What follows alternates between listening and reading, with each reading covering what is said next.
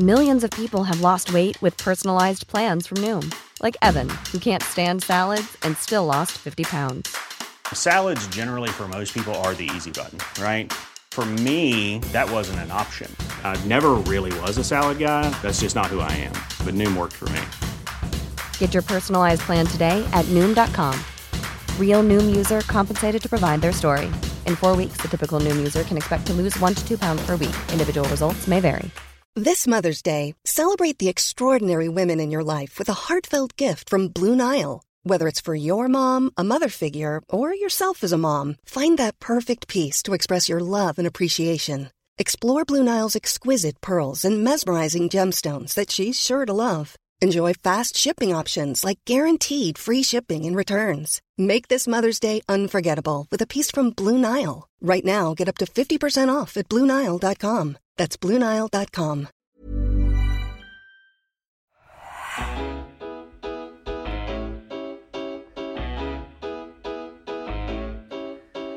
Hello and welcome to the Roker Report podcast in association with Sunderland Community Soup Kitchen. My name's Philip West, and as Sunderland's pre-season campaign heads towards its conclusion, we decided to sit down and record a podcast to talk about how things have gone, how the squad's looking, our hopes for the Coventry game. And to do this, I'm joined by my good friend Gavin Henderson. How are you this afternoon, Gav? Well, it'd be better if Sunderland had won against Accrington, but yeah, not bad, mate, not bad.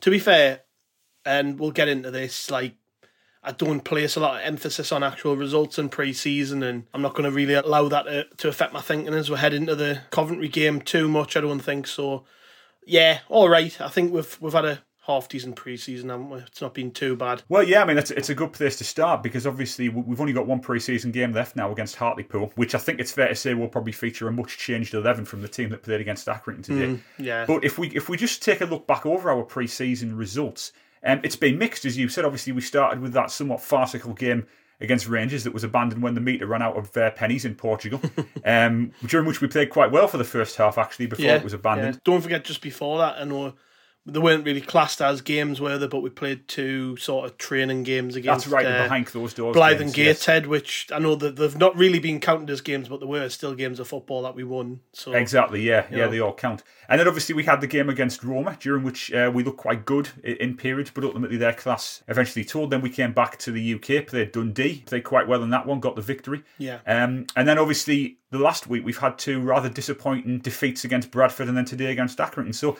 just to start off, Gav, I just wanted to get your views on the pre-season as a whole, how you think we're shaping up, how you think certain players have performed, who's shone, who's maybe not taken the chances that Alex Neil's given them. Because for me, it's as if he's really wanted to give every player as good a chance or as fair a chance as he possibly can ahead of this season starting. He's been saying to them effectively, I'll give you as much game time as I can. You've got to show me that you're worthy of selection. So what do you think about that? Do you think that was the right approach from Alex Neil? Yeah, I think, to be fair, like, if you actually look back maybe with a couple of days thinking space over particularly the Accrington and the Bradford defeats, Alex Neil stuck pretty much with the players that were out there. You know, he did make handful of changes later in both games, but you could tell primarily that the overall point of the exercise was to get minutes in the legs. Yeah. That's not to say that there was nothing to pick out of those games and sort of work on or be disappointed about. I mean, the defending in both games for the goals that we conceded were horrific, but, you know, that's something to work on. And I said this earlier, like, I would rather he has something to think about going into that last week than being totally content. Like, by contrast, you know, Coventry have won every game in pre-season. Their pre-season record is 7 wins from 7 games.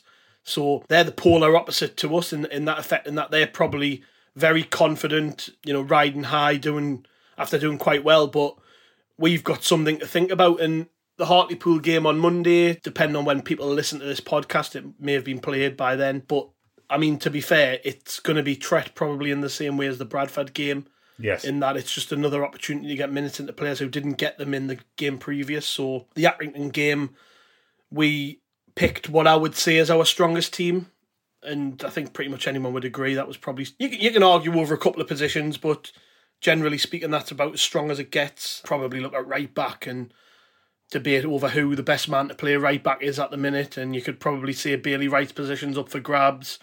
And knowing how Dan Neil's been treated by Alex Neil since he came in, there's no given that he'll play in the Coventry game. But yeah, generally speaking, that's pretty much the team we expect to see play Coventry, give or take a few positions. But this Hartlepool game on Monday now, the players who are going to feature in it, and they've probably been told well in advance, look, you're not going to play Saturday, but you're going to play or start the game on Monday. It's a sign to them players, like, look, these lads have lost at the weekend. Positions are still up for grabs. You can still grasp the opportunity and grab the manager's attention and play well in that Hartlepool game. You might start in the first game of the season against Coventry in front of the TV cameras. So it's not a bad position to be in, really. Because if we go to Hartlepool on Monday and 3 or 4 players really stand out and do well who might not necessarily have been in the thinking for being picked, they may give them something to think about. So yeah, overall, I think we've had a very stop-start pre-season. I think the fact that we got, and a lot of teams have done this, have played games behind closed doors. I think the fact that that's why I brought the Blythe and the Gateshead games up, because I actually think when you consider the fact that the Rangers game, we only got 45 minutes of football in that one. I actually think it's quite important that those 2 games were played before we even went out, although there were only, I think, 45-minute games, maybe. I don't think they weren't full-length games. It might be an hour or something, I'm not sure. But it was important that the players got those minutes in their legs, because by the time we played Rangers, obviously we only got 45 minutes in. But yeah, played well against Rangers. Roma, we were all right, but as you said, their class showed. Dundee, I thought were excellent. Bradford was a changed team. I think after that game I said, to be honest, I would be surprised if any of these players start the Coventry game anyways. So I sort of, that goes down my priority list a little bit. The Accrington game, obviously, yeah, I think we can feel a little bit more disappointed by the way that one panned out. But as I said at the very start of this very long point, it's about minutes in the legs, and where Accrington were throwing players on and changing things up, Alex Neil was very determined to get certain players to play 90 minutes. Yeah. So, although we were the best team in the first half, we had loads of chances. You're not going to maintain those levels right throughout a game, particularly in pre-season. The players are very mindful of the fact that they just need to keep fit, be ready. And a lot of that's to do with fitness. And yeah, I think ultimately, would I have liked to have seen us win a few more? Absolutely. But I'm not going to throw my toys out the pram, Phil, if I'm honest. Yeah. I mean, I think there's a couple of good points that you made there, Gavin. The first of which that I'd like to kind of expand on is this idea that the old maxim of, well, it's better to get these mistakes out of the way in pre-season, shake off the rust, so then when you come to the first game, you're fully ready and you've got the mistakes out and you're ready to go. And, just looking at the game against Accrington, both of the goals that they scored came from errors, defensive errors from Sunderland, the first of which Bailey Wright hauled down his man, concedes a penalty, they score. And then the second goal, there's a bit of a defensive scramble in the box. O'Nien's caught with his body shape all wrong. Lee Howie wasn't happy with that, by the way, was he? No, he was furious. I have to say, I just like to say that I thought Lee Howie's commentary on the co-commentary was excellent. It was very down to earth and it was very, very, it was forthright, to put it mildly. Really good to listen to. But yeah, there is that argument, isn't there, Gav, that, you can get your hopes too high in pre-season. For example, if you look back to 2013 when, the infamous game against Tottenham in the Barclays Asia Trophy when David Moberg-Carlson looked like a world beater. We'd gone mad in the transfer market. They come back and everybody's excited, etc. And then we have a really bad start of the season. So I think there's that kind of measure, that kind of tempering of, your expectations when it comes to the first game of the season versus how you've appeared in pre-season. Do you think that's fair? Do you think that you can, if we'd have gone on a really long unbeaten streak in pre-season and beaten the teams we were supposed to beat, maybe drawn with Roma, do you think that might have given people the false impression of how good we actually were, or do you think people's kind of expectations had been tempered anyway? Possibly. I think if you look, you've just mentioned one season in particular there which stands out, but if you look right down the years, I think what's clear is there's no set pattern. Like I've just mentioned before, Coventry have won 7 out of 7, but does that really mean anything when it comes to playing us? Not particularly, no. Because we're going to have pretty much a full Stadium of Light. It's on TV, lots of pressure. It's a Sunday game. It's not, in amongst the other 3 o'clock games on the Saturday. This has been a little. So that is a totally different situation to get your head around. Yes. As a player. And if Sunderland, we had a great home record last year. We come flying out the blocks in front of the fans like we did, when we last had a big crowd at home against Chef Wed. That's going to be hard to deal with. So, none of those games that Coventry have played have really set them up for the occasion that they're going to face when they play us. Likewise, Sunderland have played, the Accrington game, there was more Sunderland fans in the ground than there was Accrington. Bradford was a low crowd. Dundee was a low crowd.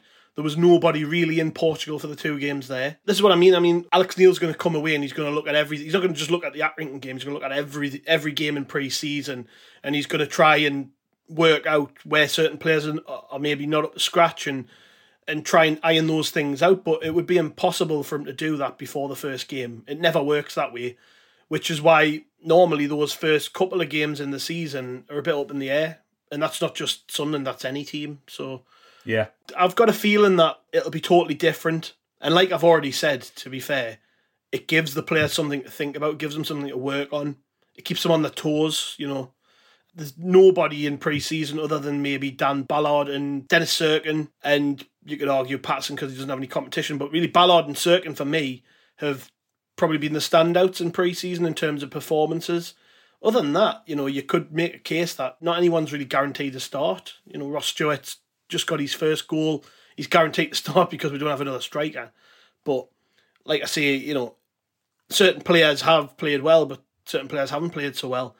It isn't going to count for much when we play Coventry. We've got to, like, I know, I totally get it, and you'll have seen the same, that there's been and as there is after every defeat, like Sunderland have lost, so people are upset, people are angry, people are looking for answers. Doesn't matter if it's a pre-season game or not. We could have been playing tiddlywinks and people would have been upset if we got beat, because that's just the nature of being really passionate about your football club, and I totally get it. But when you boil it all down, everyone's got the same sort of concerns, not just us, but the manager, people behind the scenes. So, you know, people coming away from that day will probably be thinking, well, we could do with some more players. We all know that. The manager knows that. He's been asked about it after the game again, as he has been after every pre-season game, how's things going with transfers. Our recruitment team, our sporting director, they all know we need more players. What we don't know as fans is how much is going on behind the scenes. They're not just sitting on their hands. This isn't a case of, you know, Kirill's not prepared to spend any money, because we've seen already we've spent quite a lot of money comparatively to other teams in the Championship on just a handful of players. So there's obviously money there to spend. It's just a case of, can we get the players that we actually want right now? Obviously we can't, or we'd have them through the door. And it's natural to panic about that. But we're doing the same thing last year, and then look at the run we had at the start of the season. Everybody was concerned that we didn't have enough, yet come sort of the end of August into September, I think by the end of September we lost 1 game, and everybody had the same concerns this time last year as they do now.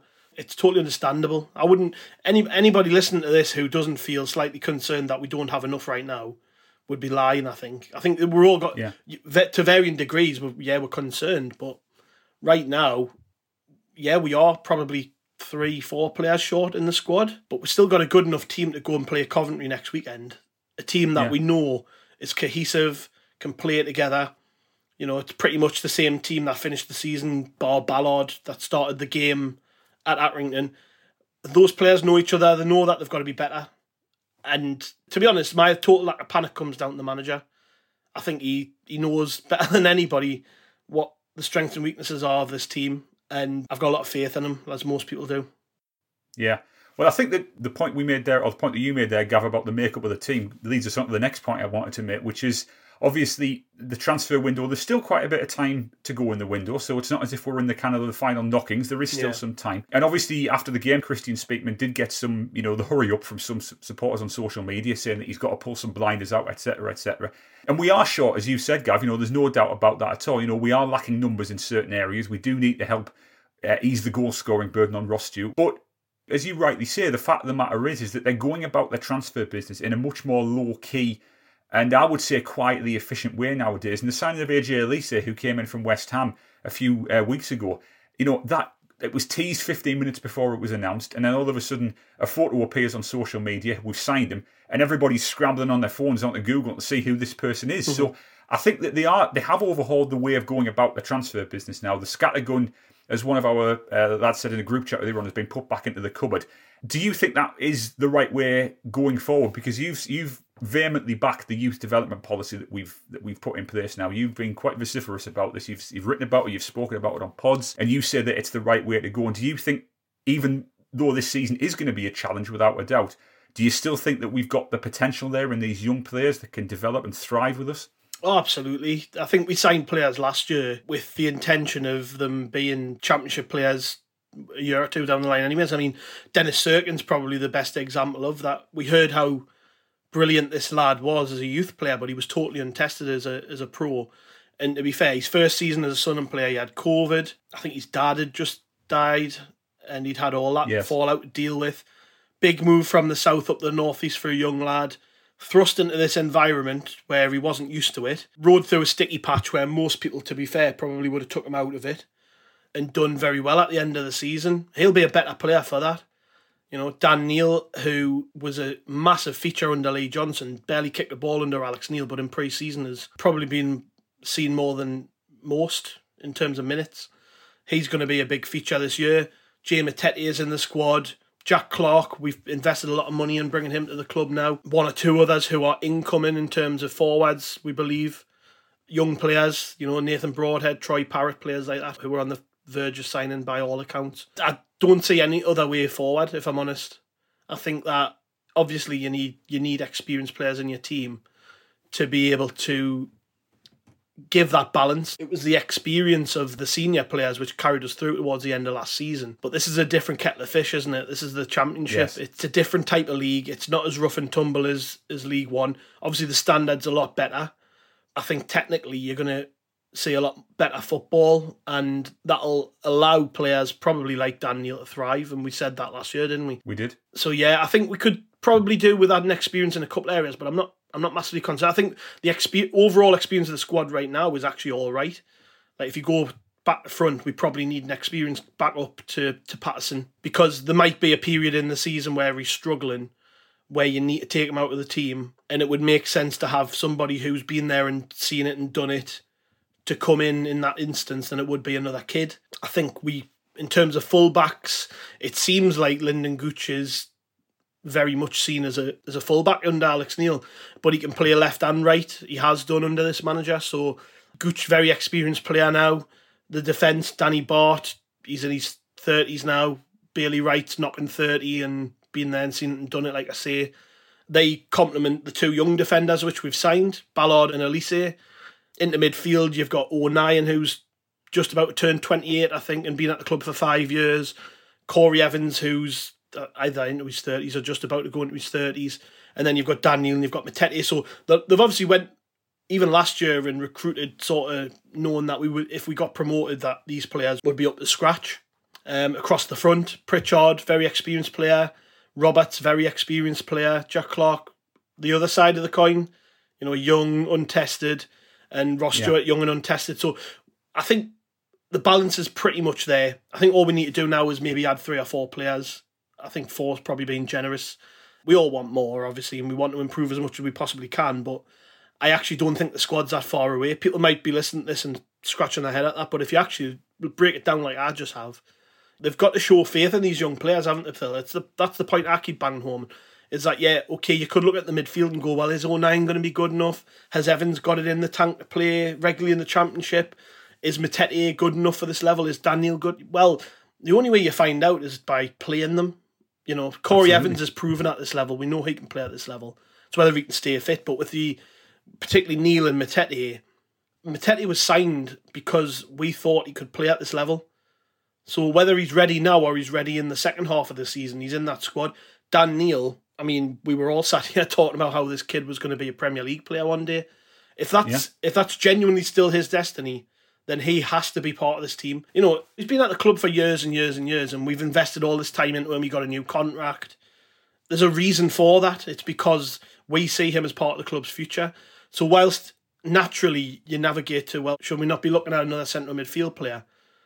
If the plan is to do things the way that we're doing them right now, then no, that's not the way forward. The way forward is to put your faith in Matete, in Dan Neil, in Dennis Serkin, in Dan Ballard, and in Ross Stewart, and get right behind them as a football club. Not just do the easy thing, which would have been to go and sign 10 free agents like Cardiff have, all with loads of experience at this level. You know, that's not our path. I keep saying this, and I get why people are thirsty for new signings. But this team we've got now went 16 games unbeaten at the end of last season. And there's a reason why we've signed Jack Clark, why we brought Patrick Roberts back, why we're trying to get Broadhead back. Because they were good enough then, they're good enough now. Just because they're not fresh new names doesn't mean that we're not going to be in the right place. No, it's a great point you make, Gavin. I think that, you know, we talked about the environment in the Coventry game, which is going to be, of course, next Sunday, which we'll come on to later in the pod.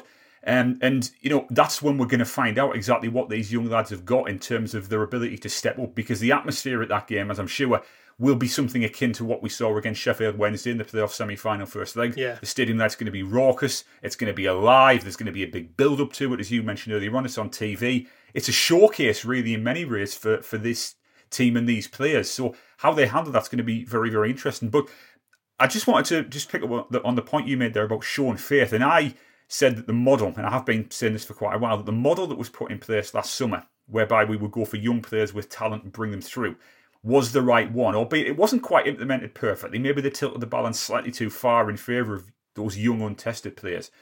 But I think the way to go was the right one. But I think also the fact of the matter is that when you have these young players, they are going to go through these dips in form where they're not quite at their best, where they are struggling, where it's not quite clicking for them. And we saw it with Dan Neil last season. Earlier in the season, from August to say late October, early November-ish, Dan Neil could do no wrong. It was the same with Callum Doyle. We were raving about these lads. They're future England internationals. They haven't put a foot wrong, etc., etc.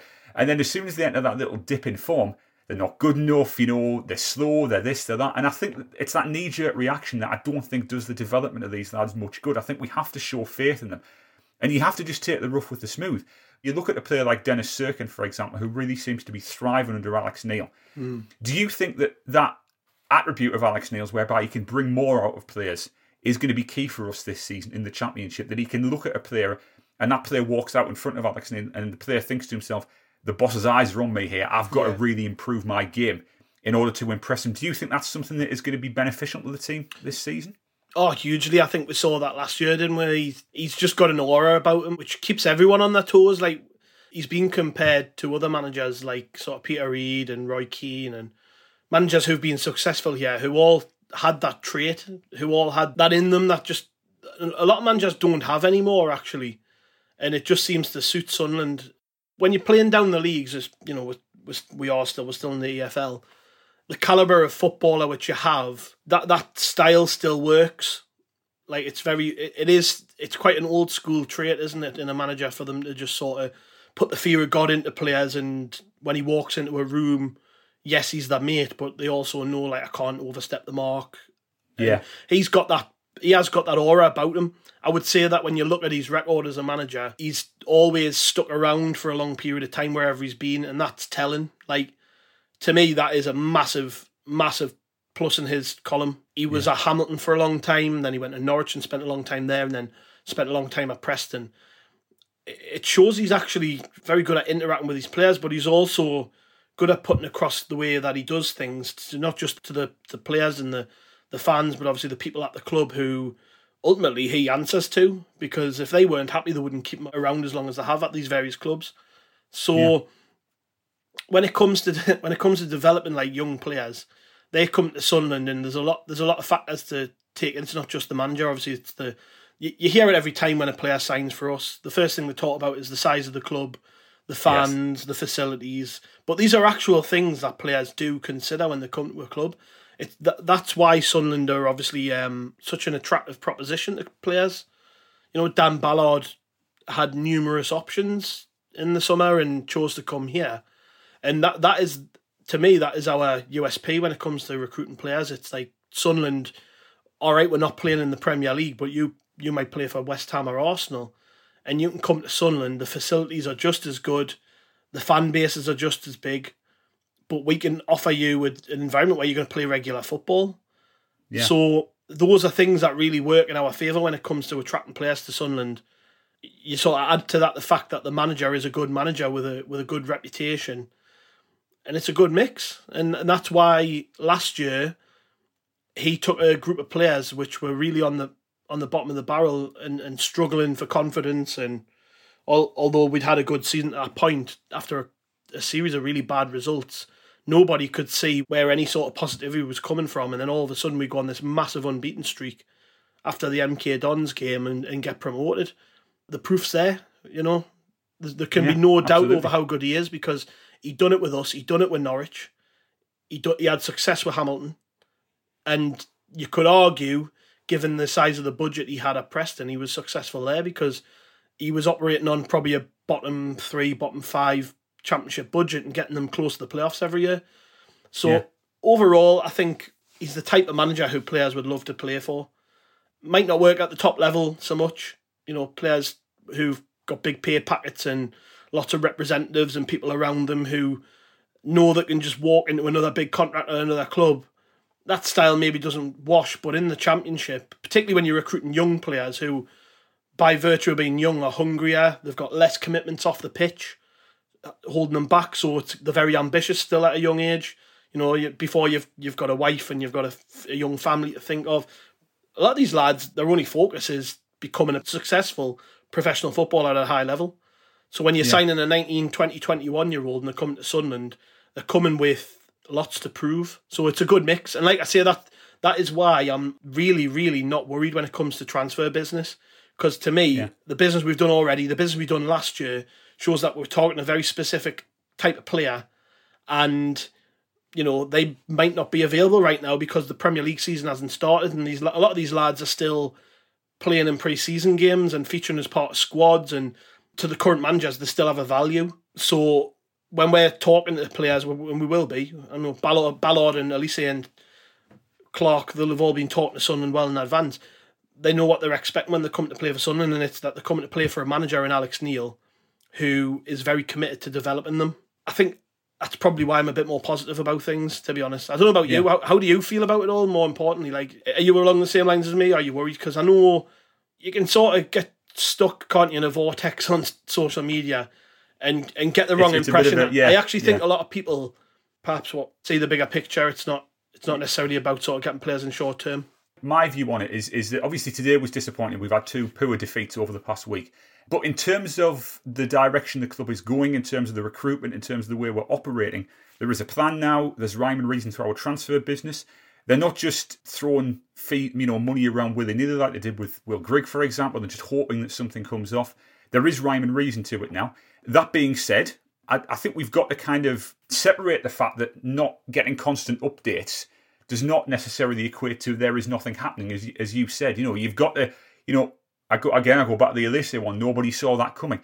Daniel Ballard there'd been vague rumours linking him with us, but he wasn't exactly a nailed on. It wasn't as if it was he's been spotted at the Academy of Light, etc., etc. So, in terms of the overall picture, I'm quite optimistic. That being said, I also acknowledge the fact that there is work to be done, not just in the football side, but we've talked about this with the commercial, with the admin, fan engagement, etc., etc., etc.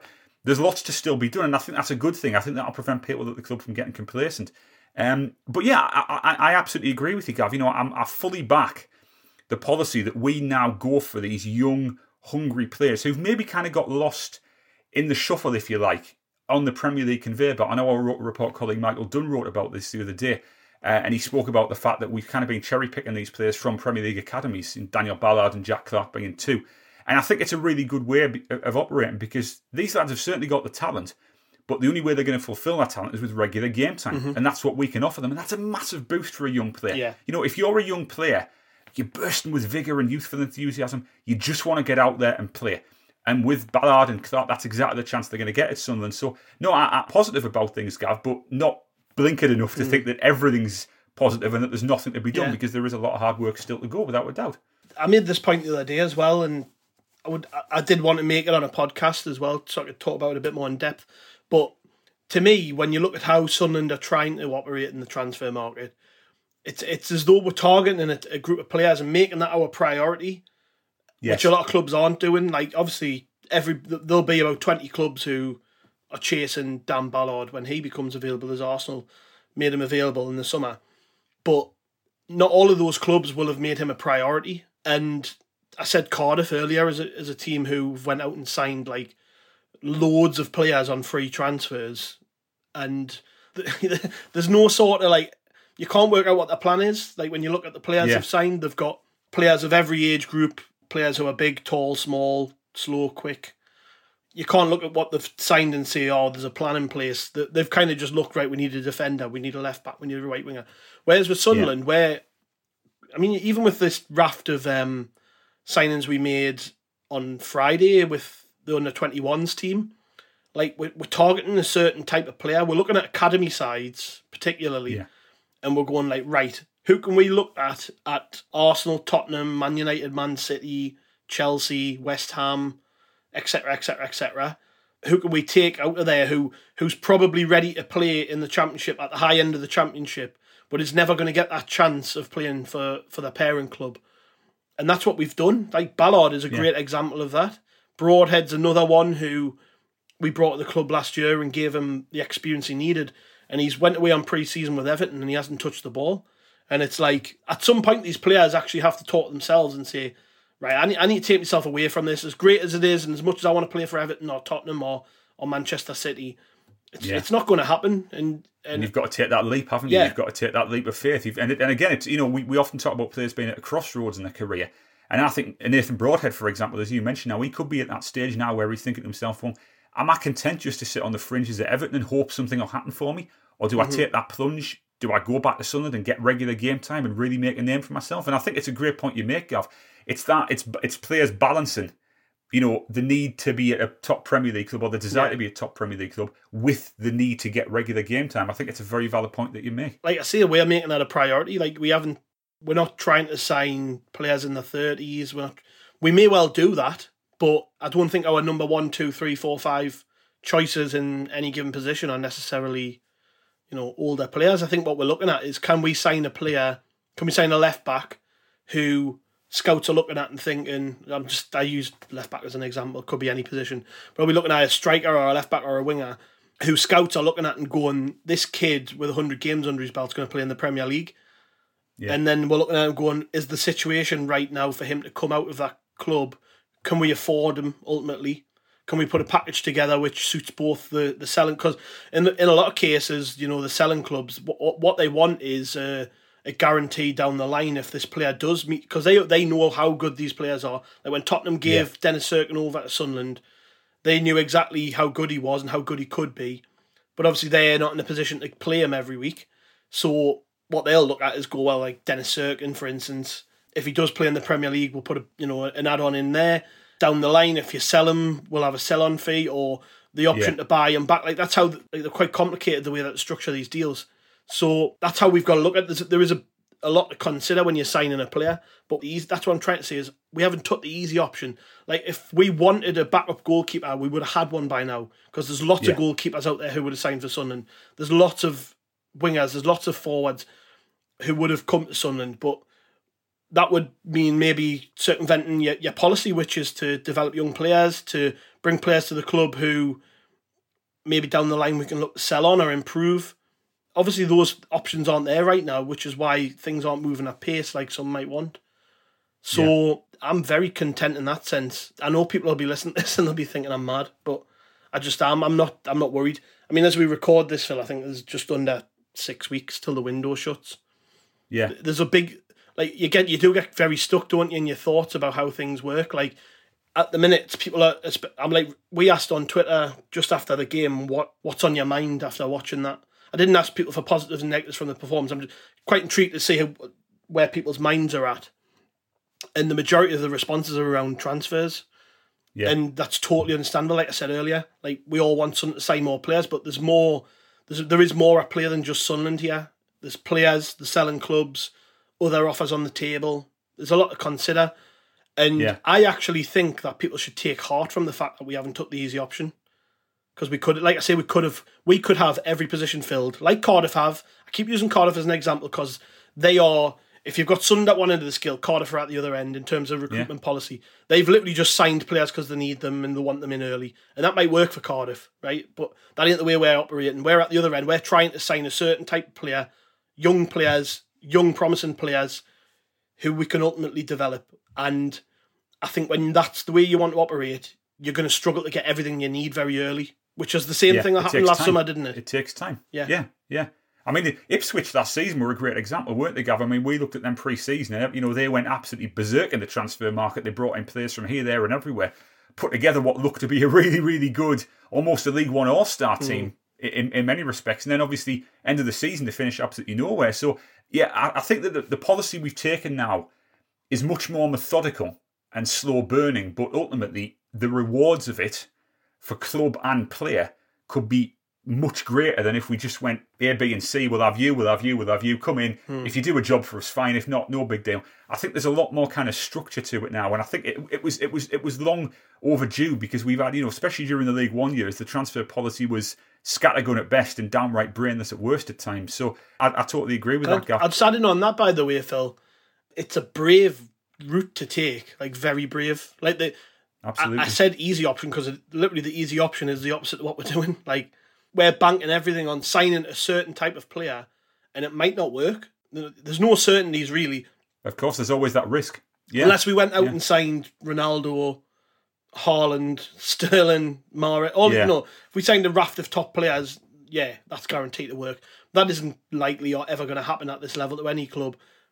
So what we've tried to do is try to forge our own path in terms of transfers. And it's a very, very brave approach because, like I said, nobody else is doing this in terms of making that their top priority. In the Championship, I mean, nobody's making it a priority to just look at, young players who we can develop.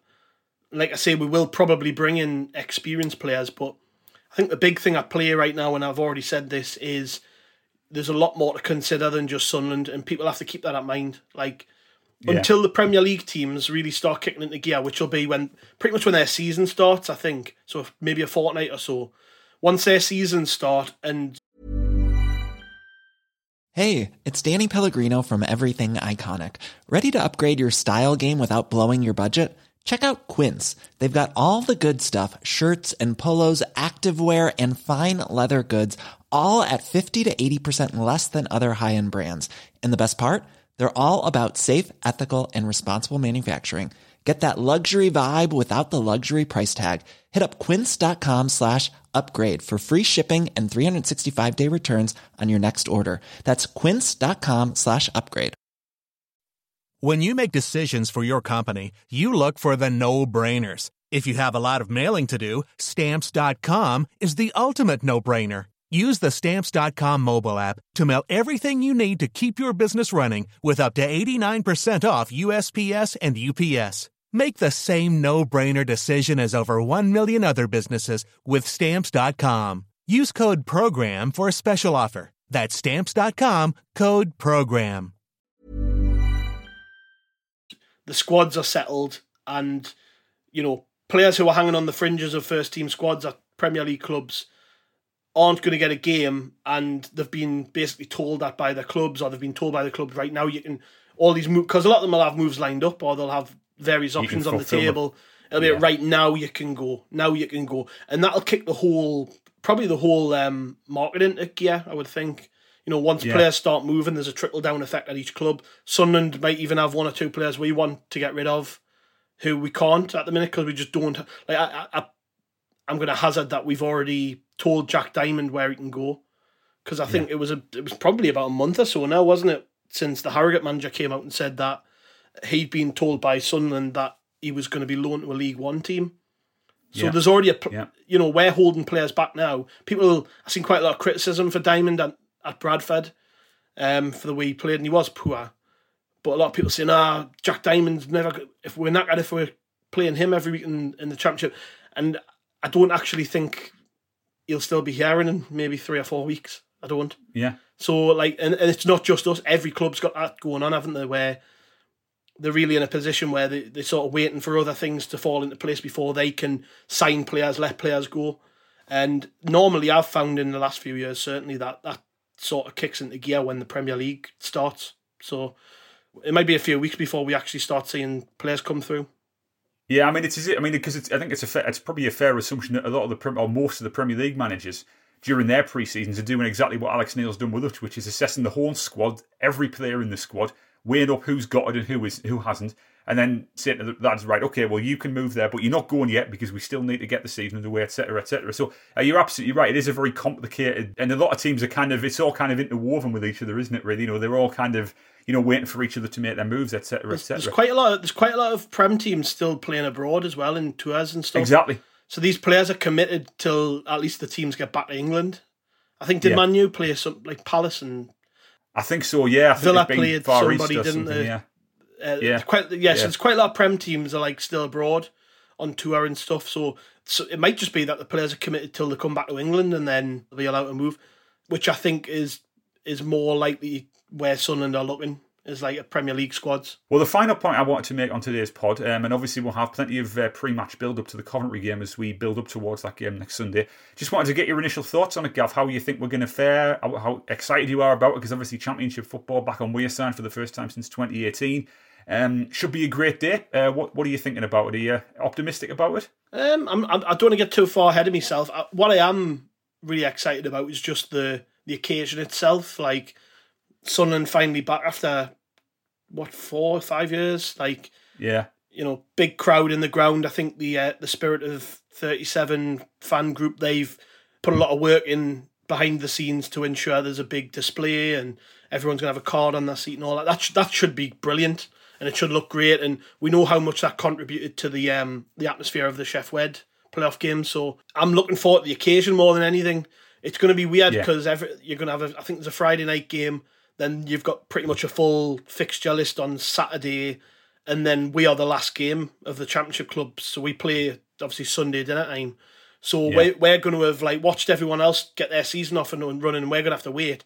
So I actually think it'll all build up to a crescendo, and once the players walk out onto the pitch, the display goes up and the noise erupts, I think people will forget about pre-season games and it'll just be about getting behind the lads and making sure that we win that game. And like I said before, Coventry have had a brilliant pre-season.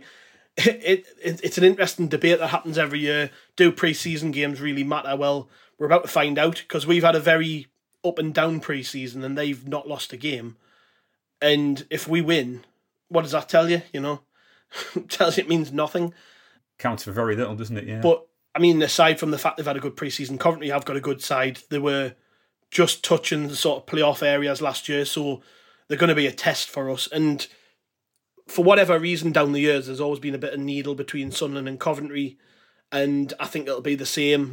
It's not a derby game. That would be daft to call it anything like a derby game. But of the other 23 teams in the Championship, you could probably say the teams we've got the most beef with are probably Borough, Coventry. So that'll all add to the atmosphere. One of the last times we played them in League One, there was a bit of bother off the pitch, and I think that's why they've had their allocation cut this time. I think it should be a really good occasion, and I just hope that the lads can carry forward momentum from last season, because I think that's going to be a big factor in how this season actually plays out. How well do we start the season? Are we going to carry on sort of from where we left off, or are we going to allow the lull towards the end of these pre-season games to seep in? I don't think we will. I think what we're going to do is we're going to go out there and you're going to see what you saw from pretty much every team that went out there to play under Alex Neil last season. You're going to see a lot of heart, a lot of battle, pace, skill, players like Ross Stewart leading from the front, lads like Luke O'Nien and Corey Evans getting stuck in, Ballard sticking his head in the way. Another thing about him, he's just been great in pre-season. I'm really impressed with him. He's been really impressive. Yeah, he looks really composed. I'm really looking forward to see how he does in the Championship. And I'm really looking forward to it. I can't see why anyone wouldn't be, because we've waited for this moment for ages. We have. I said this the other week, and I think I wrote an editorial about it. Pretty much since, the Big Sam, end of the Big Sam season, it's been crap ever since then. We got relegated twice, then we were stuck in League One, and every summer sort of had the same feelings like, is this the year where we're going to finally get out of League One? Well, now we're finally out of League One, we're in the Championship, and that's a thing to celebrate even still. Let's hope it carries over. Absolutely. Well, I think that's a good place to end this week's podcast, and thank you very much for joining me, Gav. It's always a pleasure to chat all things Sunderland with you. Absolutely, mate.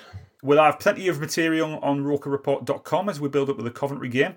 And just to let everyone know, next Friday we're also going to do a live Twitter space at 7:30 on Friday night, where we're going to chat about the Coventry game and how we're shaping up. So if anyone wants to join us, please do. We'll be promoting that as well. Thank you very much. Bye.